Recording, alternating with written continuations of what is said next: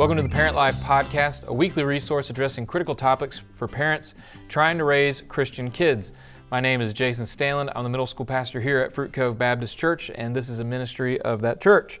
May is Mental Health Awareness Month, and as part of that, we're going to go through the next 4 weeks, so this week plus 3 more weeks, talking about various topics about mental health and accenting our Cove ministry. And as that, we have Doug Koweski, who is the director of the Cove Family Counseling Center. And so today we want to talk a little bit about the rise in parental anxiety. So tell us a little bit about that trend and kind of where it's coming from. So let's go back to the beginning. I think parental anxiety starts from the day that you realize, not that you're about to have a child, but when that child arrives in the world, and you really have no idea what you're doing. All right. You think you can try and prepare for it, but there's nothing like holding that little bundle of a blessing and figuring out, hey, I don't know what I'm doing.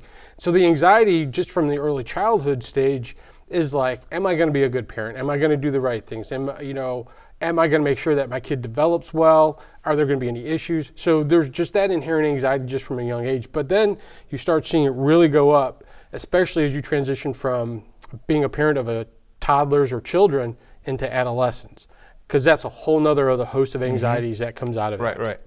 So then what are some of the things that are happening because of parental anxiety? So what are some of the trends that we're seeing in parents these days? There is what you would probably call a transference of anxiety. The anxiety that happens in the parents, which really results in what has really been known since the early 80s and 70s. It actually was in a book in 1969, but the term where helicopter parent came out of. And that was really kind of hovering over and just making sure that when something happens, you were there to take care of it over your child. So the children would never learn how to overcome struggling, experience suffering, and coming out of that developing coping mechanisms. And that's just now have graduated into now another term called lawnmower parent, which is basically the same thing as a helicopter parent, but before anything happens, the parents are just mowing over. So the kids aren't even seeing it nor even understanding that it exists. But that goes back to the parents' anxiety of, I want my kid to be successful. Mm-hmm. I don't want them to stumble, or they feel like if they can't get an A in school, then they'll never be successful beyond that. So they've created worrying about tomorrow in a sense, and tackling it before it ever comes, and the kids are never seeing it. So now we're creating an entitlement in the child, like everything's supposed to be done for me. Right. And so before I was just a middle school pastor here, I used to be a college pastor in Tallahassee.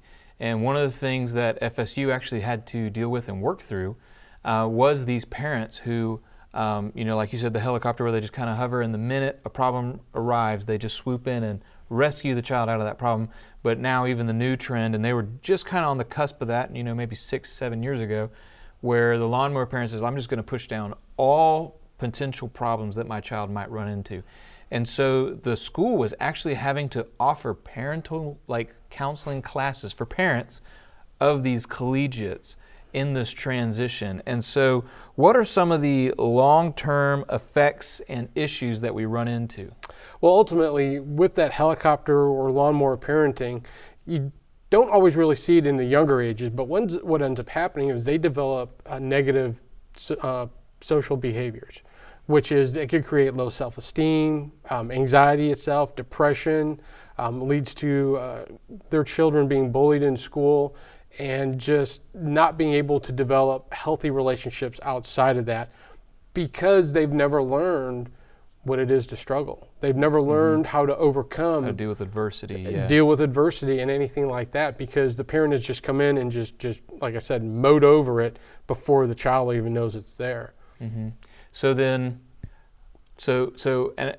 before we go too much further into the helps and how to diagnose and move on, let's just go ahead and admit this at least comes from a good motivation. I mean, we're dads, we struggle with this too of, okay, not just because of we want our kids to succeed, but we want our kids to succeed because that makes us look like we're succeeding, right? Correct. And there's a lot of pressure right now to be a successful parent among all the other parents.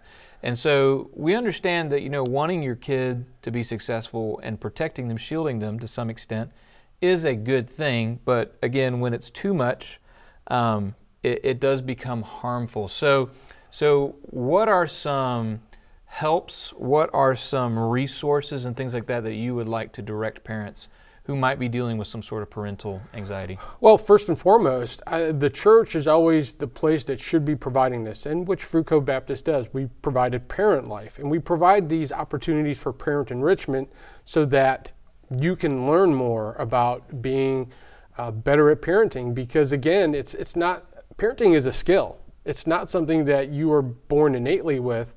There are certain traits that you may be able, as your personality, to make you a good parent or help you be a good parent, but ultimately you learn skills as being a parent. Mm-hmm. And so I would say not only look for parent enrichment through the church and stuff and following biblically based enrichment programs, focus on the family life. Those are all good Christian organizations that provide a lot of good information. Mm-hmm. If you come up with a question you're not really sure, listen, I love Google, but I hate Google because there's so much out there that is bad, but Google does give us also access to some good stuff, which, like I said, focus on the family life, other Christian organizations that provide you with a lot of good insights. Because I don't have the answers to everything, and sometimes the churches don't have all the answers, but there are Christian people that do, that have spent their life studying this and wanting to become an expert or a resource.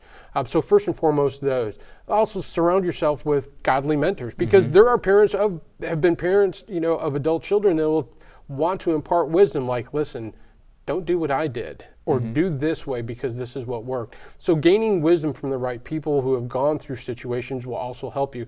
So just as we always encourage, even in early marriages, to mentor with older couples that have been through seasons of marriage, so also mentor with parents that have been through seasons of parenting, because being the parent, like I said, of a toddler is different than being the parent of an elementary ed child, being the parent of an adolescent teenager in middle and high school, and then being an adult.